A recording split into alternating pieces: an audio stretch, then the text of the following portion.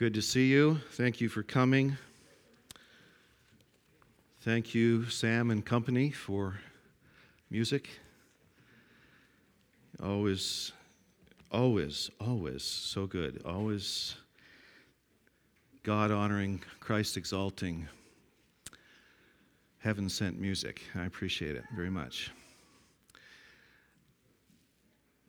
I think I felt like I wanted to start this morning by reminding you that are seated out there and listening that those of us who have the responsibility now and again of standing behind this pulpit and addressing you, we're broken people. We are. And so there's not one of us that ever stands up here with any ounce of pride or self-confidence. We simply are fellow pilgrims. We're on a journey together. And we want, above all else, to know and to make known the Lord Jesus Christ. And we want to encourage one another and to comfort one another with His Word. And so it is His Word today that we want to focus on and not the preacher. I was talking with Dan, who's speaking tonight, in the evening meeting and before this meeting, and we were commiserating together about the wonderful thoughts we have about the Lord when we're preparing our messages, and then we get up to speak and it just all goes, who knows where it goes. And but you know what? It's not about how articulate or well we speak. It's all about the Holy Spirit taking the Word of God and applying it to our hearts. And where He has spoken to me, I trust He will speak to you as we read the Word of God together. So let's pray to that end, shall we? Lord, we thank You for the beautiful day that this is, and we thank You for the opportunity that You've given to us earlier on today to come together and to stand at the foot of the cross, to realize how unworthy we are of Your love, and yet to be inundated with that love, just to be washed over with billows of love. How blessed it is that He gave that we might live. And we thank You now for the opportunity, the privilege that we've had to worship together, to sing together, and now, Father, to hear from Your Word. And we pray that by Your Spirit You would just encourage and comfort us with Your Word. Challenge us with Your Word. Apply it to our hearts as is necessary and as needed individually. You alone can do that. That's not something that I can do, Lord. You alone can do that. So we ask that You would. We pray this in Jesus' name. Amen. I would like today at least to attempt to finish up a series that I began in August of this year on the four voices last year. It's gone all wrong already. Thank you, last year, August of last year. And it's the four voices of comfort taken from Isaiah 40. So if you can turn in your Bibles to Isaiah 40, we're going to look at that passage again and hear from the fourth and final voice. Fourth and final voice. Isaiah chapter 40. And I've asked the people in the control booth to bring that scripture up. So if you don't have your Bible, that will show up there eventually, I trust. Isaiah 40, and I'm going to just remind you of what we've talked about because August of last year is a long time away. And just as a little reminder of what we've already talked about, but I won't take too long with that because we still have the fourth voice to get through. We start off in Isaiah 40, verse 1. Comfort, O comfort my people, says your God. Speak kindly to Jerusalem and call out to her that her warfare has ended, that her iniquity has been removed, and that she has received from the Lord's hand double for all her sins. I see four voices here, and the first voice that I see and hear is the voice of God. It's the voice of God, and this first comforting voice, the voice of comfort that is here, is the comfort of salvation. Do you remember that? The comfort of salvation. And you will notice in these verses, now, by the way, I got to just step back and for a minute remind you that I'm not expounding from this passage. I'm not teaching you the interpretation of this passage. This passage has to do with the people of Israel. It has to do with the prophecy that Isaiah is making concerning their future. And he's comforting them. They are now in, or they would be even, they're not now, but they would be in Isaiah's day. They would one day be in captivity. And what Isaiah is saying to them are words of comfort that they would need while they're in that position of bondage and captivity. Now, I'm not teaching on that. What I'm trying to do is take this passage of Scripture and make an application to our daily lives. I'm not going to go back and do all the interpretation and the formal exposition of the passage. I just want to interpret this for us today, okay? So I wanted to make that clear. And when I look at this passage by way of application, applying it to my life, I hear God's voice saying, there is comfort in knowing salvation and having and obtaining and possessing the comfort of salvation, of hearing God's voice say, as he does in verse number 2, that call out to her that her warfare has ended, that there is peace now with God. Therefore, being justified by faith, we have peace with God through our Lord Jesus Christ. I wonder if you know that in your heart this morning. Do you have peace with God through the Lord Jesus Christ? Or is there still a warfare going on between yourself and God? I can remember well what that warfare was like. So if you're struggling with a warfare, if you're struggling with God, if he is not your friend, if he is not your father, but he is actually your enemy, and you say, well, I don't want God for my enemy. No, you don't. But maybe he is just the same because you are living a life that is so contrary to his will. And there's a warfare going on. There can be peace through Jesus Christ our Lord. And the comfort of salvation is that we have peace with God. And then there's pardon. In that verse number 2 again, that her iniquity is pardoned. It's been removed. Pardon for sin. I was looking in Isaiah chapter 55. I'm going to read this for you. Isaiah 55, listen to these verses. And you can quote them in your heart, I'm sure, while I'm saying them, some of you. Seek the Lord while he may be found. Isaiah 55, verse 6. Call upon him while he is near. Let the wicked forsake his way and the unrighteous man his thoughts, and let him return to the Lord, and he will have compassion on him. Think of that. The Lord will have compassion on the wicked and the unrighteous. Isn't that amazing that he would have compassion? He will have compassion on him, and to our God, for he will abundantly, what's the word? Pardon. He will abundantly pardon. That's good news. And I have had the experience of having abundant pardon. God has pardoned my sins, for they've been paid for by the blood of Jesus Christ. Do you know that? Do you know the joy, the comfort of salvation? There's peace in salvation, there's pardon in salvation, and then there's the provision of God for every spiritual blessing in salvation as well. Moving on to the next 2 or 3 verses, beginning at verse number 3 of this passage. And then a voice is calling. Here's the second voice. A voice is calling, clear the way for the Lord in the wilderness. Make smooth in the desert a highway for our God. Let every valley be lifted up and every mountain and hill made low. And let the rough ground become a plain and the rugged terrain a broad valley. Then the glory of the Lord will be revealed and all flesh will see it together. For the mouth of the Lord has spoken. This is the second voice of comfort, and this is the voice of communion, the comfort of communion. We saw it as John's voice because in the New Testament, this passage is quoted by John. He is the voice of one crying in the wilderness, prepare the way of the Lord.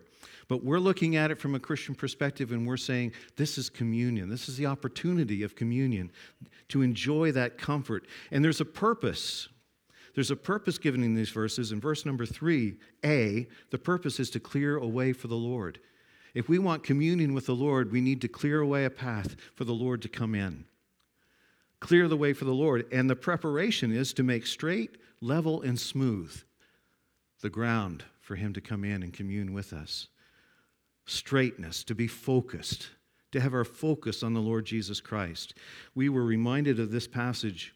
It's a passage from Hebrews last evening as we got together with the college and career group. Therefore, Hebrews 2, verses 1 and 2. Therefore, since we are surrounded, compassed about by so great a cloud of witnesses,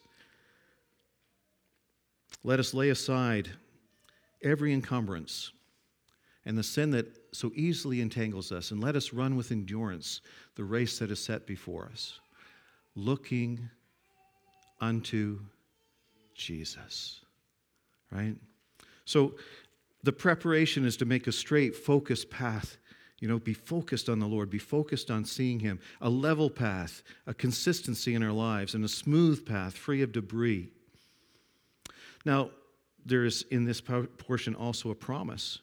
It says in verse 5, and the glory of the Lord will be revealed, for the Lord has spoken. So God promises that.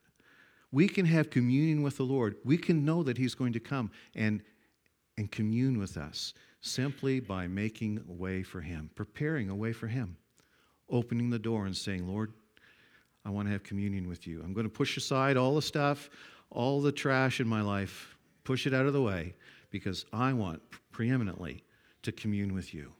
And you can have that. There's a comfort in communion. There's a comfort in salvation. There's a comfort in communion.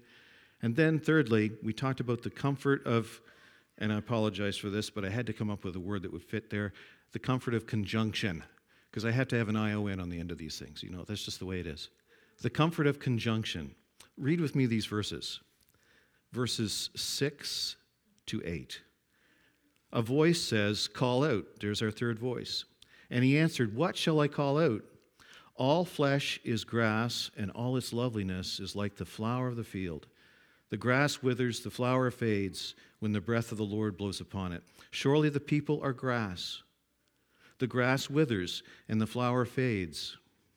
How do you like to be compared to grass? Withering, a flower that fades. But that's what God says. The grass withers, the flower fades. And all flesh is like grass, just like that. But then it says, and there's the beautiful conjunction, in the end of verse number 8, but the word of our God stands forever. The truth, and this is the voice of truth, or the voice of reality. The comfort of conjunction is the voice of reality. We are perishing people. We heard that this morning, didn't we? At the Lord's table. We are a dying people. We're growing old. We're not getting better. We're getting older, right? Have you come to grips with that? Have you embraced that truth? Because you can embrace it because of the conjunction. But the word of our God stands forever. That's good news. God's word saying, well, how does that make any difference? I'm getting old and decrepit and things aren't working the way they used to in my body. How is it any good to know that the Word of God stands together? Because the Word of God tells us who we are in Christ and where we stand in Christ. I want to look with you just briefly at Romans chapter 8. This is part of that very Word of God, Romans chapter 8. And when you think of the fact of our mortality, when you think of the fact that we are passing away physically, what good news can you say to somebody who's passing away? Here's good news. Here's good news. Look at this in Romans chapter 8, verse 35. The question is raised, who will separate us from the love of Christ? Now, there's an implied answer to that, isn't there? No one, right? And we read on, will tribulation? The answer is no. Distress? No. Can you say that word with me? Persecution? No. Famine? No. Nakedness? Peril? Sword? No. None of those things can separate us from the love of Christ. None of those things. See how that conjunction works. No matter what our circumstance or situation is, Christ continues to love us. And just as it is written, verse 36, for your sake we are being put to death all day long. We are considered as sheep to be slaughtered. That doesn't sound good, does it? But in all these things, and all those things that were listed in verse 35, in all those things, we are more than conquerors through him who loved us. We overwhelmingly conquer. Isn't that something? That's good news. And that verse, it struck me as we were going through our work together in the college and careers group. In all these things, verse 37 says, and in all these things, all of these things happen to believers. They might not all happen to you, but there are believers who experienced every one of these things. And maybe they will happen to you. But in them, in the midst of these persecutions, in the midst of the distresses, in the midst of the tribulation, the famine, the nakedness, the peril, and the sword, in the midst of that, in all those things, he still loves you. He still loves you. And as we read in verse 38, for I'm convinced that neither death, nor life, nor angels, nor principalities, nor things present, nor things to come, or powers, height, or depth, or any other created thing will be able to separate us from the love of God, which is in Christ Jesus our Lord. Did you see any other created thing? It doesn't matter what you come up with. It doesn't matter what your circumstance is. It doesn't matter that you are like grass, withering, like a flower fading, because nothing, not even death, can separate you from the love of God, which is in Christ Jesus our Lord. Is that comforting or not? The older I get, the more comforting that verse sounds. Huh? When I was young, that's nice. But I've seen most of my life, for sure. And the closer I get to eternity, the more comforting that is. Nothing, not even death. In fact, death just sums it all up, because I'll be in his presence. It's gain. All right? The comfort of salvation, the comfort of communion, and the comfort of conjunction. We have, in the comfort of salvation, God's gracious provision for us to be saved. We have, in the comfort of communion, God's glorious presence to be with us. And we have, in the comfort of conjunction, God's game-changing promise. It's a game-changing promise for us that we can hold on to. And now, the fourth and the final voice of comfort. This is the comfort of proclamation, verses 9 to 11. And this is the very best of all voices. You know why? Because it's your voice. And everybody loves to hear their voice, right? Yeah? It's your voice that we're going to be talking about in this fourth and final voice. Let's read. Picking it up at verse number 9. Get yourself up on a high mountain, O Zion, bearer of good news. Lift up your voice mightily, O Jerusalem, bearer of good news. Lift it up, do not fear. Say to the cities of Judah, here is your God. Behold, the Lord God will come with might, with his arm ruling for him. Behold, his reward is with him, and his recompense before him. Like a shepherd, he will tend his flock.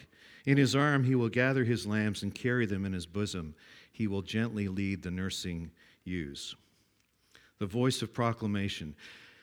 If you know the comfort of salvation, if you are enjoying the comfort of communion, if you have come to terms with the comfort of conjunction, then it's time to embrace the comfort of proclamation. And that is simply, you need to tell somebody.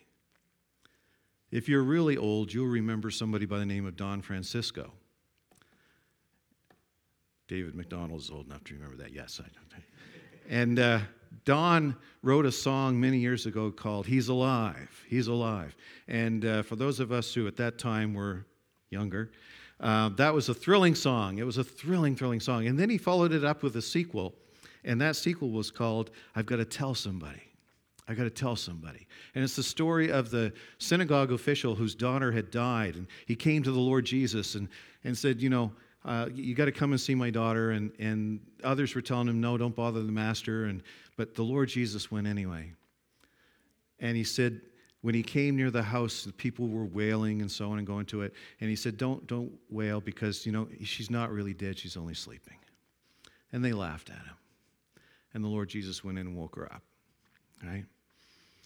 And Francisco looking at this from the perspective of the father whose daughter had just been raised from the dead.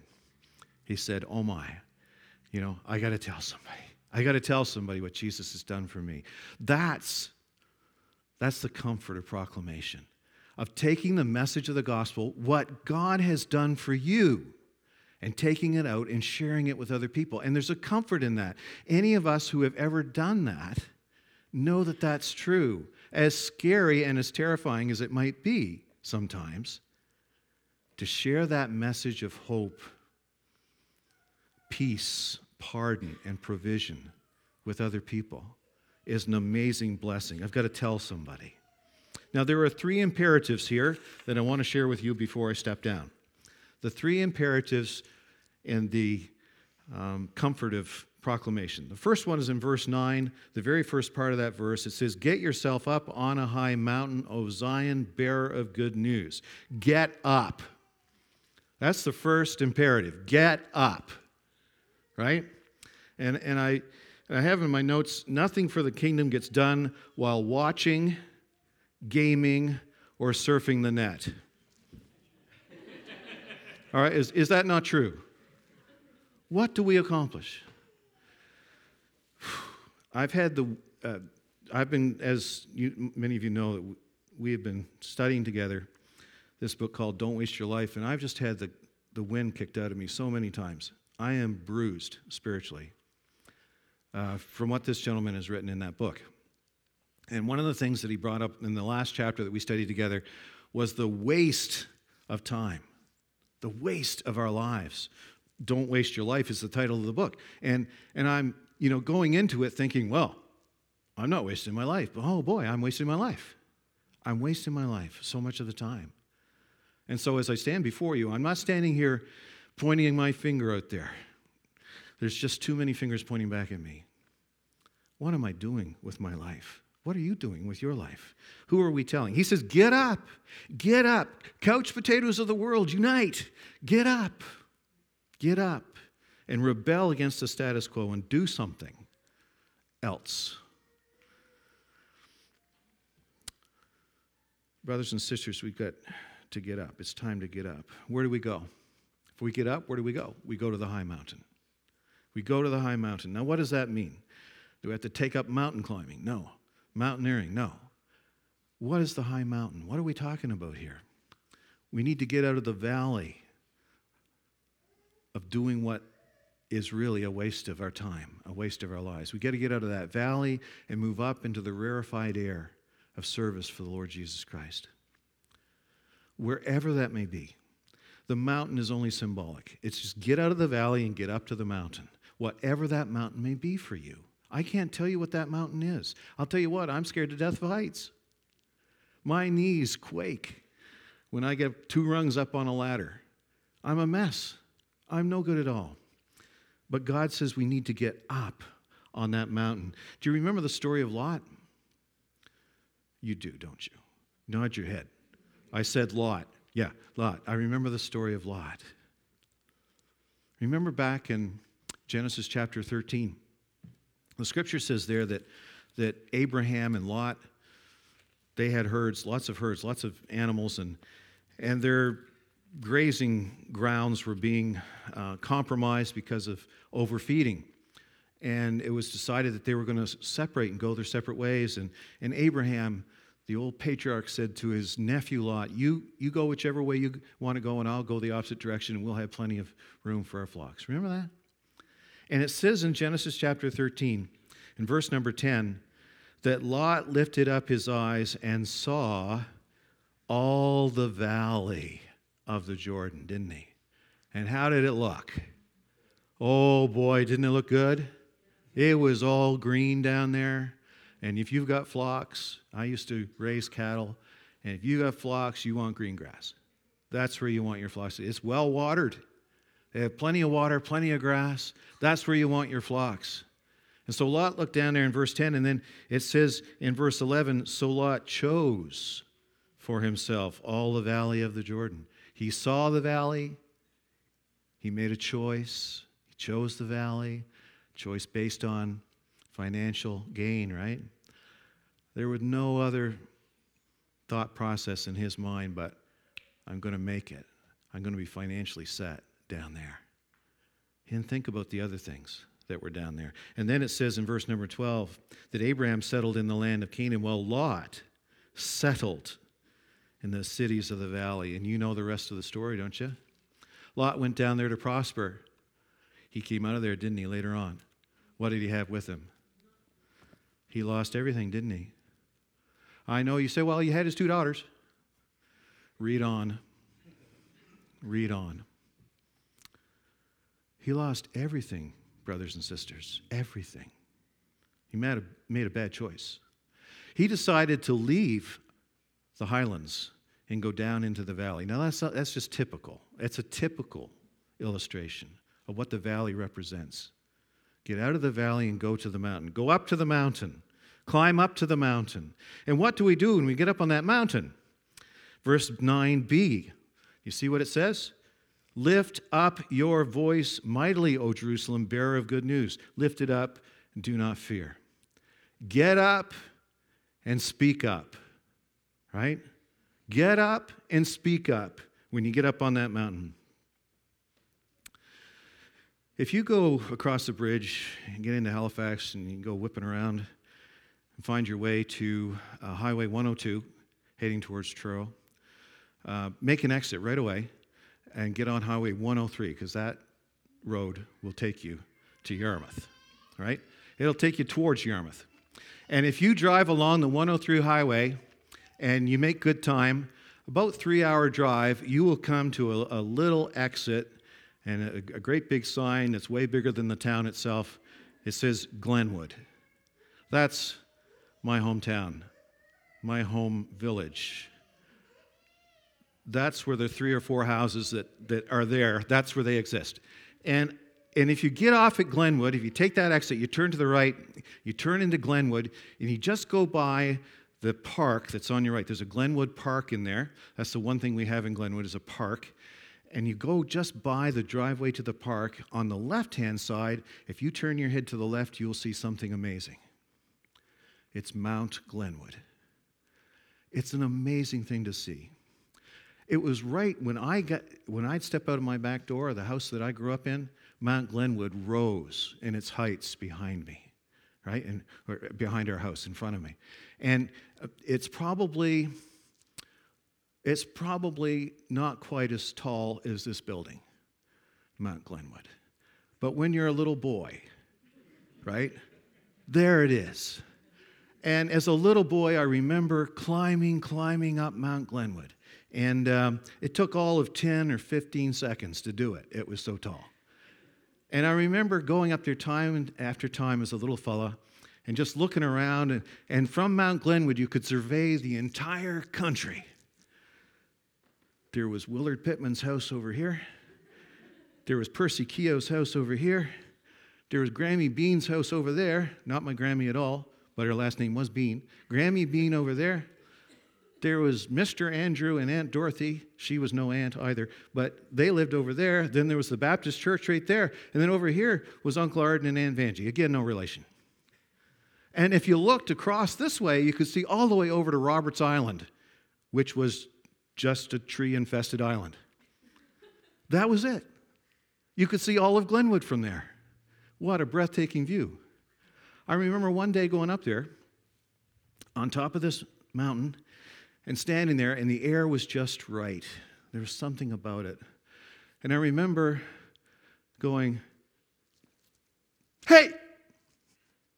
And then I heard, hey! I said, who was that? I was the only little boy in that village. All the rest of the people were old. Who's that? And I hollered out again, hello, hello. You know what it was. And eventually, after 14 or 15 hellos, it dawned on me this was an echo. I had heard about echoes, but I'd never heard an echo. I had never heard my own voice before. It was fantastic. So I stood on the top of Mount Glenwood, and I just bellered it out. I just kept hollering, hello, hello, hey, hey. You know, and after a while, there was this other voice that started mingling in with the echo. It was a strangely familiar voice. It was that of my mother. For she had heard. And she had come out of the back door of our house, and she said, "What in the world's wrong?" I said, "There's nothing wrong, Mom. Listen. Hey. Did you hear that?" It was wonderful, the sound of my own voice. This is before, you see, I am so old that this is before tape recorders. I had never heard my voice before. I had never, ever heard my voice before. It was years later that my uncle brought a tape recorder in, and I heard my voice for the first time and didn't even recognize my voice. But that echo was incredible. And Mom said, "You have to stop that." And I said, "Why?" "Because all the neighbors, all 4 of them, will hear you, and they'll think something's wrong." My point is, when you get up on the mountain, speak up, because people will hear you. Might be your mother, that might be the only one who hears you, but it might be your neighbors. And say more than I said, which was just basically a lot of noise, but if you get up on the mountain, if God calls you up to a mountain, whatever that venue might be, wherever he takes you, speak up. Be heard. Did you see what it says here? And you say, "Well, Brother Clyde, I'm a little shy." Let me tell you something. There's nobody in this room that's more shy than I am. I guarantee you. You say, "That ain't true." There you are standing up there. Listen, this is not natural for me. This is not natural. I am a very shy person. I have difficulty standing before people. I have difficulty with that. And I have difficulty speaking up sometimes. But look what it says. Get yourself up on a high mountain, O Zion, bearer of good news. You've got something to say. Lift up your voice mightily, O Jerusalem, bearer of good news. Lift it up. Don't be afraid. Don't be afraid. Don't be afraid. You've got good news. Somebody needs to hear that good news. We've got good news to share. We have comforting news to share. Don't be afraid. Don't let fear silence your voice. What do we have to lose in comparison with what they have to gain, brothers and sisters? When we compare what we have to lose, what would be the most we could lose? Our lives, right? That'd be the most. And as I was saying to somebody earlier, so if I die, I go to heaven, and I'm with Christ, which is gain. But if they don't hear my voice, what do they lose? That. They lose the opportunity to go to heaven and to be with Christ. So what have I got to lose in comparison with what they had to gain? Don't be afraid. Don't be afraid. Lift up your voice. So find yourself a mountain and get up on it and find your voice and lift it up, right? Now, let's finish off. The final imperative. Get up, speak up, and then we have in verse number 10. It says, well, in the latter part of verse number 9, say to the cities of Judah, here is your God. Behold, the Lord God will come with might. God even tells us what to say. Speak up, he says. What am I supposed to say, Lord? Behold, or here is your God. Tell him about God. Tell him about me. A little while ago, a couple Sundays ago, in the Lord's Supper, David was talking about Michelangelo, who painted all those ceiling things in Sistine Chapel and other places. And how that, because he was like this all the time painting, when he came down off the scaffolding, he'd go around like this, right? You and I would too, right? Because his neck, oof, he must have had some pain in his neck. But he had his neck, he had his head up like this all the time because and he was constantly looking up. Look up. That's the third imperative. Look up. Look up. Stephen Michaels came right after David and talked about Christians going around like this, right? Remember that? Stephen? Don't go around like that. Lift up your head. Lift up your head, because the Lord is coming. That's what it says here. Say to the cities of Judah, say to the people around about you, shout out to the people of the village of Glenwood down at the foot of Mount Glenwood, shout out to them. Here's your God. Behold, the Lord God will come. Let him know that the king is returning. Well, when he returns, what's he going to be like? Really quickly. He's coming. What manner will he come? What manner will he come? Behold, the Lord God will come, verse 10, with might, with his arm ruling for him. He is coming as a sovereign, King of kings and Lord of lords. You see that? He's coming as a sovereign. His arm is ruling for him. He will reign.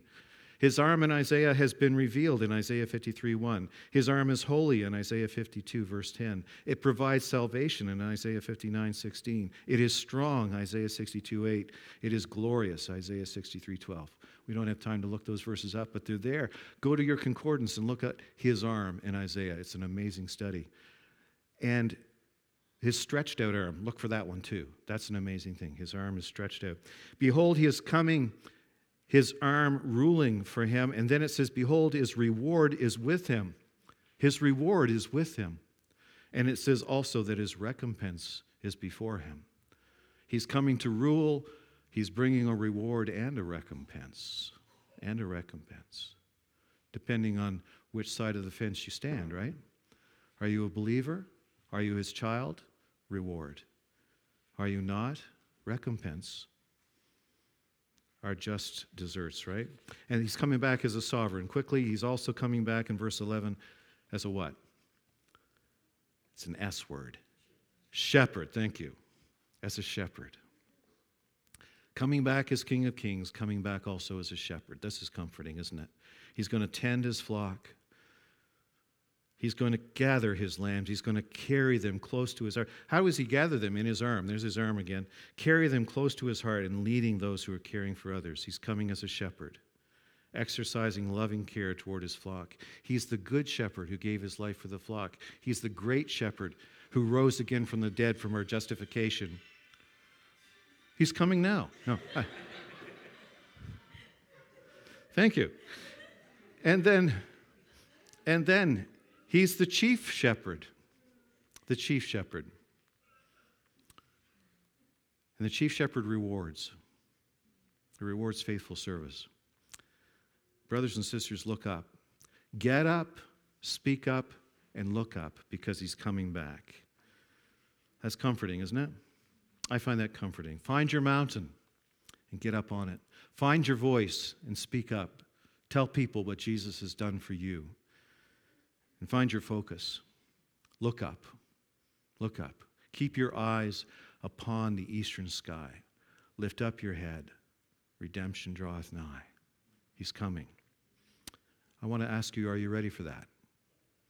Are you ready? He tells us to be ready.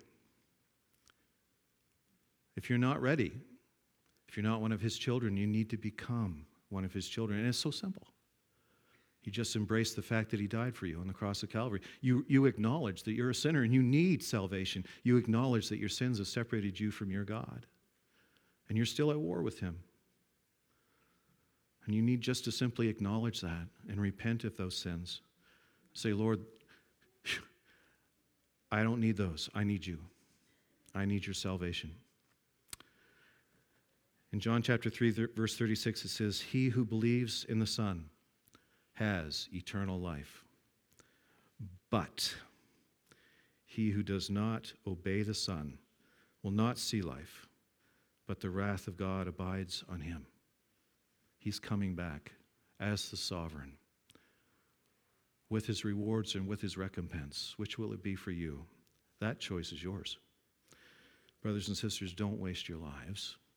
And dear friend, if you're not a brother of mine or a sister of mine, find life in the Lord Jesus Christ today. Let's pray. Thank you, Lord, for the privilege of being here today. Thank you for your word. Pray that you will give us a sense of what comfort there is in sharing our faith with others. Remind us, O God, of the need to do that. Not because we're compelled, not because you've commanded us to, but because the love of Christ in our hearts compels us. Show us, O God, the mountain you wish for us to climb, and open our mouths. We pray this in Jesus' name. Amen. Thank you.